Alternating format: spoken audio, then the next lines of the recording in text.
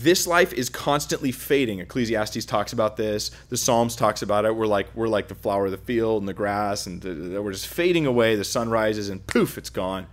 That is the nature of this life. It's just fading. And if I can say this, the older you get, the more you realize this. It's really hard to grasp this when you're really young.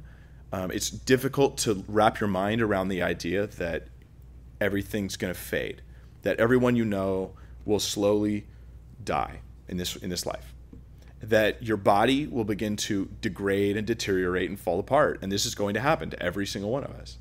I think young people look at old people and they think they're some kind of different form of person, and they don't realize, like, you're just the same young person. Your body's just over the hill.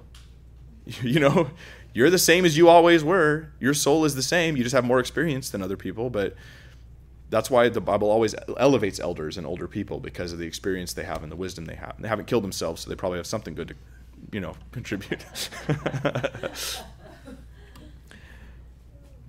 But I think that this fading aspect of the current world is really disappointing. And that's connected with this word unfading. It means it's not disappointing. You won't be ashamed of it. But this world is disappointing. It is really disappointing.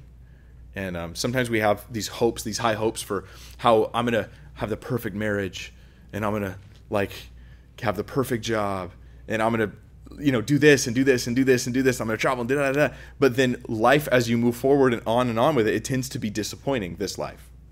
And can I say, how could it have been anything else? You live in a fallen world, in a fallen body, and it's all falling apart. Sorry, that's the bad news. The good news is that our inheritance, which we look for and we point our eyes at, is unfading. The glory and joy of heaven on day 1 is the glory and joy of heaven on day 6 trillion and counting. I don't know how long it's going to take for the initial honeymoon phase, you know what I mean? Because it's just so perfect.